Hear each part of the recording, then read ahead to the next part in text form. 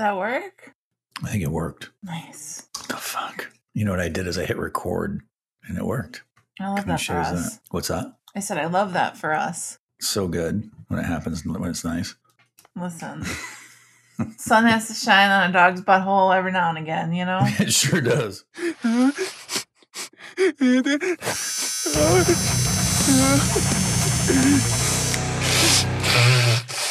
Talking about Mr. B. Now we're cooking with gas. Yes. So we are live. We're live. Sarah Card. It's so fast. No foreplay. Like usually it takes us about 23 to 27 minutes to go live. Nope. Not this time. Oh my God, dude. I am coming down with a cold. And it is. Don't do it. You got to go to, this is what you do. You go to Whole Foods. You do have one of those up there in Canada, right? No. Like the nearest Whole Foods is like an hour and a half from me. Yeah. So you can suck a bougie dick, okay? I got like a cheese stand and a Walmart. I don't know what you want from me. There's this spray that I use that's unbelievable. It's like a mushroom spray. And whenever I'm feeling the way you're feeling, I take it and it kills everything. Maybe you could put that in my stocking this year, my Christmas stocking. Yeah, we're getting there, aren't we? At least the way you're dressed, it looks like you guys are pretty close to Christmas. It's pretty close. It's fucking cold here. I actually put on lipstick because I looked so washed out that I it's so bad. I would like to just point out that I sent you a Christmas gift last year. What? And it was just so quiet on this end. It's just... Wait, you did send us something, didn't you? I sent you cookies for the whole family. That's right. Oh, that's so bad. It's so quiet and lonely. Oh, man. This year, you can bet you're getting some shit. I'm getting some mushroom spray. You're getting some mushroom spray. Corey's going to get something. Shit. Mom's going to get a scented candle, a Yankee candle. God damn. It's going to be a fucking... I just like went online and ordered you a bucket of cookies. Like I didn't. I think I just fucked myself now. Oh, yeah. No, it's coming now. It's coming in hard. You're not going to believe the shit you get. I can't wait. It comes in on a pallet. Huh? It comes in on a pallet, like on the back of like a loader. Right, exactly. Santa? Welcome back to Not Your Mama's Therapy. I'm here with Lair Torrent, licensed marriage and family therapist, the one and only. Oh, okay. Yeah, well, I guess you're going the sentimental route this time. I didn't expect that. Listen, I like to keep you on your toes. I'm Sarah Card. I'm host, connoisseur of all things therapy. I like to dabble in different types of therapy every so often, you know? Yeah, any port in a storm, huh? Honest to God. You're not fucking wrong. But as much as I love talking about me, I want to talk about you for a second. Oh. Because something very important happened to you last weekend. And you officiated a wedding. I did. And I would like to know how that went for you. Yeah, it was an interesting event. You know, it was all, and you know me long enough now to know who the Brother Jimmy's crew is. Yes. Yes. And for those who are listening, the Brother Jimmy's crew for me and for my wife, it's a crew of people who worked at Brother Jimmy's in New York for an inordinate amount of time. We all worked at this very pivotal city at this very pivotal time in all of our lives. And so when we tell people we worked at a bar or a restaurant there, they are they're like, oh yeah, I know, me too. And I'm like, no, you don't understand. This place was, I mean, it's dyed in the wool of who we are now. And so very often we get together for these things. There's easily 10 of us that live in Charleston now, but there was a whole crew in from all parts for this wedding. And, I don't think that the gallery of people were really expecting what they got, but, I'll punctuate the whole story by just saying that within the vows, the woman getting married, Nicole, is our very dear friend from Brother Jimmy's. And she found this man who can put up with all of her shit because she is wild. And she's untamed. She's feral. And we knew that Tony I need was her right. number. Yeah. She's out of pocket always. And you would love her. I already do. Her maid of honor described her as the kindest mean person I've ever met in my life, which I thought was spot on. That gives you a sense of who she is. She just says whatever she feels like saying. Okay, I love it. One time she came up, she comes back to me. She's at the bar at the service station, and she goes, "Oh," and I go, "What's wrong?" She's like, she's from New Orleans. She's like, "I just was at a table taking an order, and I farted." And I go, "Well, did they hear it?" She goes, "I did."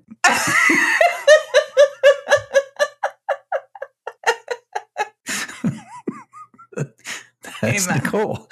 Yeah. So I love that. When Tony, restaurateur and all around good dude, when Tony in his made up vows on the spot, right? Like he's going off the cuff. Oh man. Okay. Turns to her and mentions that within the keepings of their marriage, because we're talking about relationships here. Yeah, absolutely. You know, that as long as she keeps things together, keeps herself up and all of the things, inclusive of which he included anal bleaching in the vows. I kid you not, I have it on tape. Yeah. Only at a Brother Jimmy's wedding. There's singularly no place where that would be. Didn't really get that much of like you hear publicly. What did she say? He's saying anal bleaching. Like you could hear it as I've seen the various videos. Oh, he said anal bleaching. Just a mild sort of nod towards it. This group was crazy. Yeah. Oh my God. I love that. I'm suddenly really sad that I didn't include that in my vows with Corey. Listen, he needs to keep up. That's what I'm saying. Like I really missed the ball in ensuring his anus remains bleached. You know what I mean? Like just you got to keep them white walls going. That's what I'm saying. So what are we talking about today other than anal bleaching and strange weddings? Oh, you told the story about, I heard it, the fart. And all I could think about was the fact that I wanted to start this whole recording off by telling you that I just peed so hard that like I went through all 5 practices while I was sitting there. It was peeing? All of them. Like, what happened? Did you have a big glass of water? What was going on? Yeah, I mean, it was one of those things where it was like, okay, I got to get all this work done before we record kind of thing. And so I was like, muscling through it. So when I finally sat down, I'm telling you, I saw our entire podcast, every recording we'd ever done. I reread your book and listened to it on Audible, like during the like. Wow. It was incredible. Yeah, it's intense. Listen, we're not here to talk about that. We're here for part 2 of our Q&A. And I'm really excited because this one, the questions that we talked about in Q&A 1, they were kind of questions that are like, they come up in therapy. And the questions today are more around going into therapy, staying in therapy, relationships with your therapist, that sort of thing. So, and then just some recommendations from you. So I'll start with, how do you find a therapist? Like, what's the best way? Where do you recommend people go? Well, the best is by referral from a friend. That's where I get the best clients. Typically, I always hate the idea of someone having to go searching through even Psychology Today or, Google search that might find you something. But, by and large, people, like you said last time, I said, you think they pretty much just look at the person above them on that list of therapists and sort of copy and paste. I try to create a safe space. Right. That's exactly right. Everybody has the same bullets. Kind of, yeah. Even, mine, I've actually had colleagues of mine say, do you mind if I just like copy yours and use it? Because mine's pretty good. Sure. I'm going to say, of course. And look, mine does describe, and I've gotten a lot of people coming from my Psychology Today profile. I also like the newest thing is like Instagram. Because you get the delivery. Like my delivery in office is pretty much the delivery you're going to see on my Instagram page because those things are, this is my mood and my various faces and parts that come out. So, Instagram's kind of a newer way that you can go to that page and you can kind of tell. Many therapists don't have Instagram pages, but a lot do. And I think a lot of us who are trying to stay current, within the trends and will understand this new world of social media and the pressures that puts on it. If those therapists aren't on social media, that's probably fine enough, but it also probably tells you that this is probably my bias, but perhaps they're a little more old school. Yeah. But by and large, it's a referral because, if you have a trusted friend who can tell you that, man, this person really did these things with me and for me, and this is what you get, and this is what you can expect. That's awesome. And I always like getting referrals from people that I've already known. But yeah, I think that's probably it, referrals. But, sometimes they're hard because you then have to go to someone and perhaps you don't want to talk about the fact that my partner and I are having problems or I'm struggling in this area of my life. Do you know somebody? But you might want to brave that one and find a way to ask the question. I completely agree. Having gone through multiple avenues to find therapists over the last 15 years, I would say the most successful ones that I've ever found were recommendations. It's how I found you. It was a recommendation from a friend. Yeah. Mm-hmm. It's a recommendation from a friend. Then my best friend saw you. She was like, incredible. I was like, fine, I guess I'll call him. And then, that worked out great. Yeah, you came in as reluctant as you possibly could be. 100%. It was very uncomfortable for me. So that's the goal. Let me tell you. So the first time you called me, I was at work. It was one of those like, hey, I got your message. What are you looking for? Like you kind of did that whole thing. And the whole time I'm thinking, this guy's voice is out of a fucking romance novel. Like, what am I doing here? That's right. What? Yeah. And then it all led to the audiobook, which I now listen to every night before I go to bed. I won't let this die. And Corey's like, again? All he hears is... Yeah. And you know what? I keep getting texts from him. He's like, hey, dude, thanks for warming her up for me. When did I become his fucking fluffer? I'm a learned man. Yeah. There I am. Pulling the cord. Give her a minute, Corey. Pull the choke. Yeah, exactly. Honestly, not far off. Back to the topic at hand. My best referrals have been from friends. So my current therapist is from a friend. Just works out. But I think your point is super valid. Like from the Instagram social perspective, I feel like this day and age, even though I'm 40, which doesn't make me old, but it doesn't make me young, I feel like even I don't necessarily trust somebody who's not on social media. Interesting. Sharing their passion. I don't know. It's like you said, I would be worried that, okay, this person doesn't believe in social media. That immediately categorizes them as like a little more old school to me. Mm-hmm. I'm certainly not going to be able to tell them that sometimes when I have anxiety, I smoke a joint. You know what I mean? Like, I think your point's a good one because very often, not always, but the therapists that I know who aren't really on social media, sometimes their boundaries are particular ones.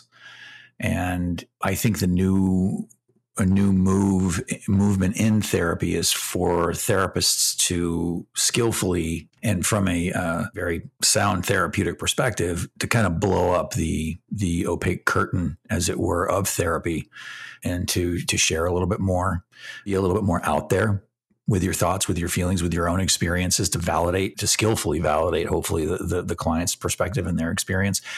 And so, that does give people kind of a glass bottom boat into you and your views and kind of what you're doing. And, I will, even on my professional page, I will include, my wife and sometimes pictures of my kids, just to kind of give people a well-rounded understanding of me as a human being, because I do think that the newest movement in therapy is I don't necessarily want you to be just this blank screen going, and tell me how you feel about that. Mm-hmm. Clients tend to want you to roll up your sleeves a little bit and know that you're a human being. So someone who's not on social media, a therapist who's not on social media, not doing that, there's probably going to be some of that old school sort of very, very clearly defined boundaries, which, look, I think boundaries for therapists are hugely important, 100%, but they are not what they used to be. Yeah, no, I think that makes sense.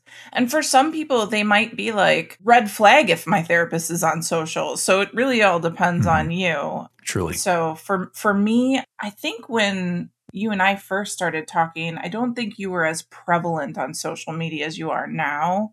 Like you're definitely much more involved. And I think it's really a service to the people who are getting to know you or who could only know you over social, that they actually get to experience that. So if there are therapists listening, it might be a nice idea to let people see you and experience you more.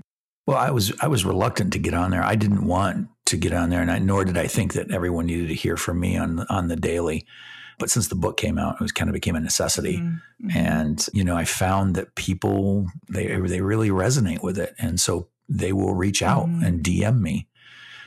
People DM me almost daily or at least a couple times a week to say, hey, this book really touched me in that way. I really like that thing you said about this. Oh, by the way, do you see people virtually or, where are you that I might be able to, catch some of your stuff?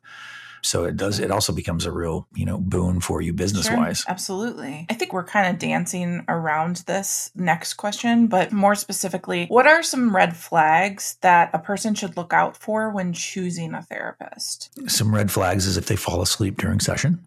Just, or if they open mail during your session. Didn't you have that happen? I had a therapist filing her nails. During a session. That's right. Yeah. I had one friend of mine tell me that her therapist tried to set her up with another client more than once. Oh. Yeah. Oh, okay. Okay. I mean, yeah. You're not kicking the hornet's nest at all. No, not. Listen, I can't think of a more solid start to the relationship than being introduced by your therapist. How did you meet? That sounds perfect. Our therapist introduced us. Sounds great.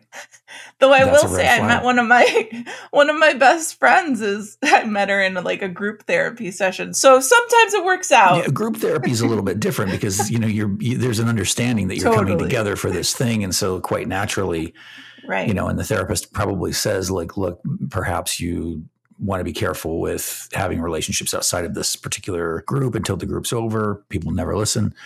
Yeah, but you found a great friend in that too. So, that's no harm no foul. Oh, yeah, 100%. Yeah, I lured her in with talk of butt plugs. I just want you to know that.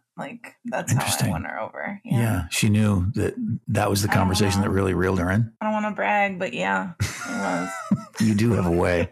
You started off this conversation with horse piss, essentially, just an absolute torrent of urine. Truly, yeah. And I was drawn in immediately. Truly, I know that's my charisma. Yeah, and also just back to the question, red flags. If you notice that the therapist is doing their work in your room, if you have a particular expertise and they're mining you for that, maybe not the best. Although there is some precedent set for trades being, this is kind of dovetailing into a whole nother area, but it's not done often, but it can be done where if a client has a hard time affording something, that perhaps there can be trade for services, because what's worse, turning a client away because they can't pay or finding a way to work it out. But, that also has to be incredibly boundaried. Yes. I mentioned maybe looser boundaries a minute ago, but you want to make sure that your therapist has firm boundaries and has you in the forefront of their mind around all interventions, things that they talk about. If they share, I share in therapy all the time when I think it's appropriate. And I will say, if this isn't helpful, just let me know and I won't do that. But I had an experience that might serve to validate or be akin to what it is that you went through. 99.9% of the time, my people have said, it was so validating to hear that you're not fixed, by the way. A therapist who doesn't have a supervisor and or who is not in therapy, not good. There are therapists out there who have shared with me, I've never actually been to therapy. And so a red flag is a therapist who asks you to walk a path that they aren't willing to walk themselves. Yeah. I think those are all great. Next question. What should I do before my first session with my therapist, if anything? You want to have some idea of what you want to talk about. The question I always ask myself is, what do I want to talk about? And sometimes I'll ask, is there anything I really don't want to talk about? That's a really good point. Yeah. Yeah. The question of what do I not want to talk about? That one, I used to do that to myself all the time, walking to my therapist's office. I know what I want to talk about today, but what don't I want to talk about? And invariably that's where the gold is. Now you don't have to talk about that thing. But you could also tell the therapist in that session, that I was on my way over here. I was thinking about what I want to talk about. I also thought about what I don't want to talk about. And so I just want to put it on the whiteboard for later. And so, okay. And so that's a really great thing to do. But, most people are really nervous when they first come through the door. They don't know what's going to happen. And totally. I try to let everybody know, especially when I see that come in, that we are not here to do harm. It's not my job to absolutely, and here's another red flag to the red flag question. Any therapist who's just there trying to tear down your boundaries and, needs to somehow plow through your defense mechanisms and moving too fast, you don't want that either. And so I tell everyone, I think in the beginning, at the outset, that I'm not here to tear down your defenses. They're up there for a very, very good reason. It's up to me to earn your trust. And so take it slow. Don't feel like you have to come out of there with some nugget of profundity or a pot of gold of, that's going to come, hopefully. It does not have to come in the first day. You're really there kind of vetting this person because you've maybe talked to them on the phone or over email or whatever it is, but you want to get in there and really feel into how do I feel with this person in the room? Yeah. What's the vibe? Less about man, I really want to get something for my money today. You want to take it slow, find out what they're about, and see if you're comfortable with them. Because I will say to people all the time, I'll say, and look, at the end of the session, you might come up with, I'm not your guy. And that's fine. It's important for you to decide if I'm the person for you. And you really check in with yourself. And I have no ego in it. And if you decide that hey, you know what? I'm just not feeling a male therapist. That's a thing. Great. Let me help you find somebody who might be a better fit for you. No, I love that. I think that's a really good point. And I think what you said at the end there is especially important because people don't break up with their therapists or they feel bad for breaking up with their therapists or whatever. And it's no, you've got to be getting something out of it. You can't be going there because you feel bad. And if you are going because you feel bad, that's probably something to talk about too. Well, right. And then, when is it time? So I try to be I never want any clients to ever think for even a moment that I'm there for the money. The money's important for a lot of reasons because daddy likes nice things. No, it's there for a boundary. It's there to denote the relationship as being what it is, a place where I leave my stuff out and you bring your stuff in. But I never want anyone to think for even a moment that they should come for me or be taking care of me in some way. And that'll happen from time to time. So what I'll do is I'll try to gingerly bring up so I'm wondering how you feel about this process, where we are, where we've been. And, are you thinking about moving on at any point? You have to be careful because you don't want anyone to feel like they're being kicked out because that'll trigger the wounded child within them, especially if there's an abandonment history. But I like to check in with people, especially if I feel like the work that they came in to do is kind of coming to an end. And I'll say, well, is there something else you want to work on? And so often I get people saying, I'm so glad you brought that up.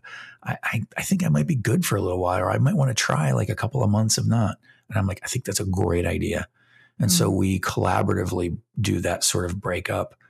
And I always think that leaves people feeling really empowered and cared for. I totally agree. You actually jumped ahead because one of my questions is about when to know you're done, but I'll get to that one in a second. Okay. Well, I'll re-answer it in another way, perhaps. I love that. So here's a good question. And I think it's particularly relevant after the last couple of years with the pandemic and all that other shit, which is, do you feel like and I know you do, but in general, do you feel like offering therapy over Zoom is as successful for your clients as it would be in your office? I do. Yeah.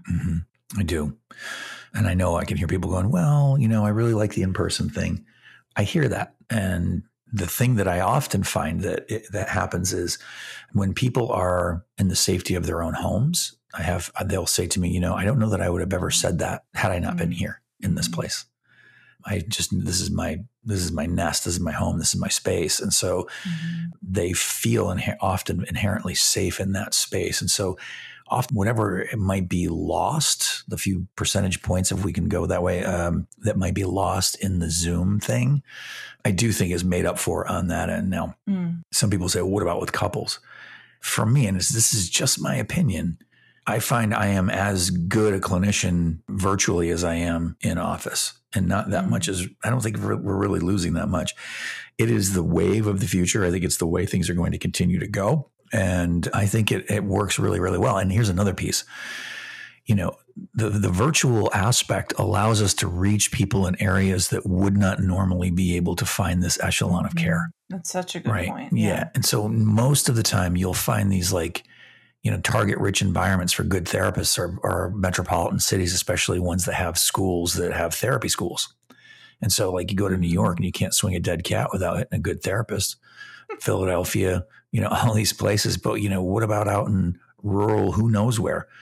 They might not have that and often don't. And they've got, 4, 5, 10 people to choose from. Maybe even if it's 50 people to choose from, you still might not be able to find your person that's a great fit for you in that pool. And so this option allows you to search a very, very wide area and find someone who actually does the thing that you want them to do the way you want them to do it. I think that's such a good point and super valid. I mean, I live in rural Wisconsin, and my therapist is completely virtual and she's great. But I wouldn't have her if I didn't allow myself to receive therapy over Zoom. And I would hate to miss out on that. So I think what you said also about being in your home, in your safe place, I think that's really interesting. I never really put that together, but you're 100% right that being able to be in your own place and know that literally the only thing that's keeping you here is that little red button.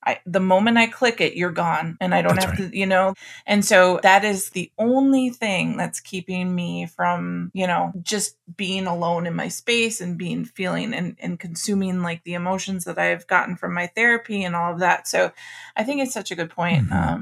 And I think people should try it. Yeah. And sometimes, you break people open in therapy and, it's okay, so the 50 minutes is over and you try to put them back together as best you can. They still have to navigate going out of your office, getting in their car and going home. It's like you say, you push that red button and I'm here, I'm in my space. I can curl up on my couch or on my bed or whatever it is wherever I am and just be. The other thing that I say to people is, look, and this may be a little out there for some, but energy transcends time and space. And so, I'm physically in the room with people when I've been physically in the room with people, but more than anything, I am energetically present. And, that virtual space is a call for me to really be there energetically, be really, really present in that. And I think, again, energy transcends time and space. And I think, if you were to poll my clients, they would tell you, I feel totally connected. And I even say to people, look, if this isn't for you, that's fine. I've had maybe 1 or 2 people over the course of the years, because I've been doing this a lot longer than the pandemic, say, I just prefer in person. Okay, fine. I won't charge you for that session. But we also look at finding a good therapist and then finding a good therapist who is not virtual, who's in the room with you. And then people also add and also finding a good therapist that fits me, that carries my insurance. It's the more variables you add onto it, the harder it gets to find that relationship.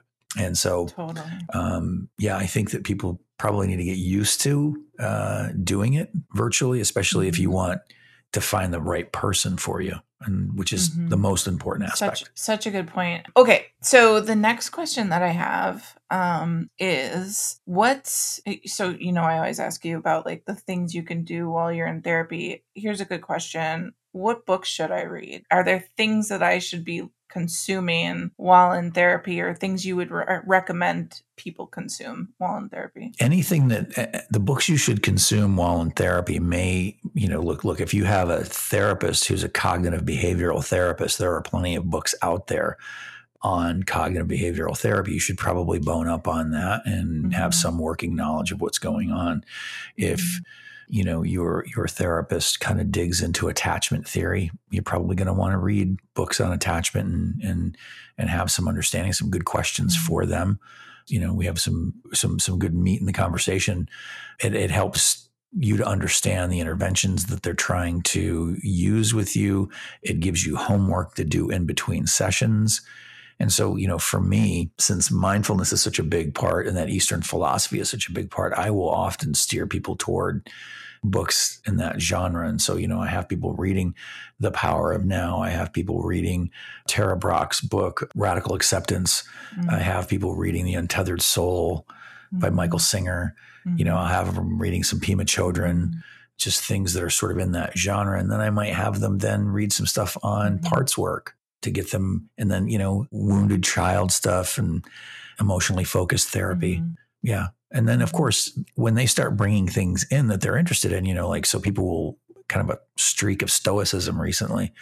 That seems to be a big one. So I have some references for them around the Stoics. I've found so when I first started therapy, I was literally attending twice a week, and that was it. I wasn't doing anything out. I mean, obviously you're trying to better yourself, but I wasn't actively educating myself outside of my sessions. And when I started doing that, I think my therapy became so much more effective because I understood what my therapist was the path my therapist was trying to guide me on. It's if you have a Sherpa, but you don't realize you're climbing Mount Everest, it's going to make it that much harder. Truly. Whereas if you know you're climbing Mount Everest and you have the Sherpa, you can be much more prepared and be much more knowledgeable in your healing. So yeah, I always love writing down your recommendations and picking them up and reading them, because I think it just makes it so much easier to understand where we're going together, if that makes sense. That's right. Yeah. And, I really wanted my book to be a reference source for people. I give all kinds of credit in my book left and right, as you should, people on Instagram pretending you're shit. You should be referencing people. You're not writing a grad paper, but, it's nice to say, Eckhart Tolle said, and give the person who deserves the credit. You see people just stealing shit left and right on Instagram. That aside, off that soapbox. What the reading does that you're talking about, it hammocks the work. It's a hammock between sessions, right? I really do have a problem when someone is obviously hasn't done a lick of work since the moment we closed up shop last week, right? They have not even thought about it. And then I'm like, okay, well, we're starting kind of anew. We get into a lot of storytelling. But if someone's waking up every day and they've got a journal in hand, they've got a book that they're reading, and maybe they're sitting there and they're sort of contemplating what's happening in their lives and reflecting on stuff that's coming off that page or something that we talked about in session, between sessions, man, that's traction. That's traction quick. And I think that's what you're alluding to. Yeah. Absolutely. Absolutely. It's something I'm so proud of him. My brother has started doing is he donates plasma every so often, and he'll bring your book to his session and just read and go over the little worksheets and stuff like that. He does the whole thing while he's just sitting there using that time. Yeah. So that's awesome. Yeah. It's important though too. So, okay. Next question. What do you do as a therapist if you know a person isn't going to be successful on your therapy path, or if you recognize this couple, they're not going to make it? What do you how do you navigate that? Well, if I try, I check myself first, and I'll bring it to somebody else and say, what do you think about this? I really don't think that. And look, I try not to know. As soon as I think I know, I end up not really knowing. And that's kind of how this business ends up working. So you have to be really sure. But sometimes you can see that someone just does not have the cognitive ability or the emotional. They haven't done the emotional heavy work yet. They're very young. And what I do is I try to align my expectations of their work with who they are. And so what I know is I'm probably not going to chuck them from my practice. I'll stay with them and know that by my standards, perhaps their growth will be slower, but the growth from where they are mentally, emotionally might be exponential for them. And they'll have, these notable moments that feel very, young and all of that, but you just hold space for that and let them kind of come through it as they do. Now, for couples, it's a little bit different. Couples, you can be far more directive in so much that you do. I got that note early on. One of my supervisors said that to me. You don't have to handle couples the way you hold an individual client. Individual work with clients is very meandering often. You're there. You're a guide on the journey. And you can kind of let them find their way in the dark sometimes. And that's helpful. With couples, you can just be like, boom. And I had occasion to do that very recently where I just said, this isn't couples work. He didn't want to be in the relationship. Not really. She was sort of corralling him into this relationship, and he wanted to be in it, but he really didn't want to. He didn't want to do the work. And so when someone doesn't want to do the work, and I've said this before, or won't take responsibility for how they're showing up in their relationship, that's when I say, sorry, but this is where this ends. I can't, this isn't what I do. On the client side, we already talked about this a little bit, but how do they know, or how do they identify when they're done with therapy? Well, I think that perhaps the work starts to feel more like less specific because so many of the things that they came to work on, let's say they came in to work on 5 things and you've kind of nicked them off and things feel pretty good. And they find themselves not thinking about therapy before and having sort of showing up, but not really having much to talk about. And they don't have anything burning. Now, this is what I'll say. And I just recently said this to a young woman who said, hey, I think I might be done. And so this is a therapist. You kind of have a feel for this. She said, I think I might be done. And I said, you know what? That might be true, but can we just take a look at it? I said, because this is what I think. There's nothing on fire in your current life and things feel really good. And where you started, this is amazing. You're really firing on all cylinders in your job and in your relationship and with your friends and in your daily life. And that's great. But what I know as a therapist, and you don't have to do this, this is what I offer, that when we take care of the chaos that's been burning in your daily life, now we have an opportunity to actually dive the depths. And with this particular person, I said, I think you have a significant amount of childhood trauma, abandonment. That stuff's not going to go away. And while waters seem calm now, and you're managing really, really well, it will show up again. And it is up to you. I always give my clients their autonomy back. I don't want to take it from them. Sure. But we could start doing that work now. But sometimes people just say, I think I'm done for now. And I think clients should use their autonomy and they should make the choice. They should make the decision. And I always say, okay, well, then door is open. And very often what happens is 2 weeks later, a month later, I get, let me in. Yeah. Holy shit. Yeah. I thought I was okay. And that too is part of the process, right? Yeah. Like they thought they were done. They were sure that they were done. They got back out there and they weren't quite done yet. And that's okay. And I leave room open for that. And I often won't even give up their space. I'll just fill it in with cancellation people or people who want to pick up a spot. Sure. Because I have a very good understanding that they're probably coming back. Yeah. Yeah. I can't tell you how much I wish that I had therapists throughout my time that had that sort of awareness, because I am 100% your client. Nothing's on fire right now. I'm feeling good. I'm eating right. I'm having sex. Everything's great, and then all of a sudden one little thing happens and you're like, fuck, my childhood issues.